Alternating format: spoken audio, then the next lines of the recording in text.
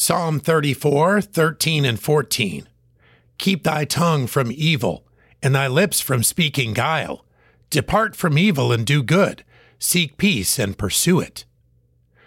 We can often read a particular passage and think it would be beneficial for someone else.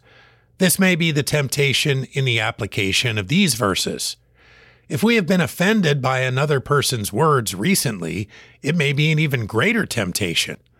But let us instead look at ourselves. Do we really speak guile? Since the word simply means deceit, we would have to admit that sometimes we do. Perhaps it is not an outright lie exactly, more like a cleverly devised phrase that makes someone else believe something that really isn't correct. What about evil speaking? This could be anything that is said in anger, rebellion, or hostility that does not honor God.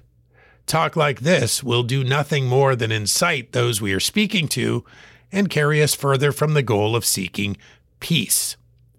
These are not verses meant for someone else. They apply to our lives, our attitudes, and our tongues. We must avoid the very common sins of speech as we depart from evil and pursue peace with others. Psalm 34, 13 and 14. Keep thy tongue from evil, and thy lips from speaking guile. Depart from evil and do good. Seek peace and pursue it.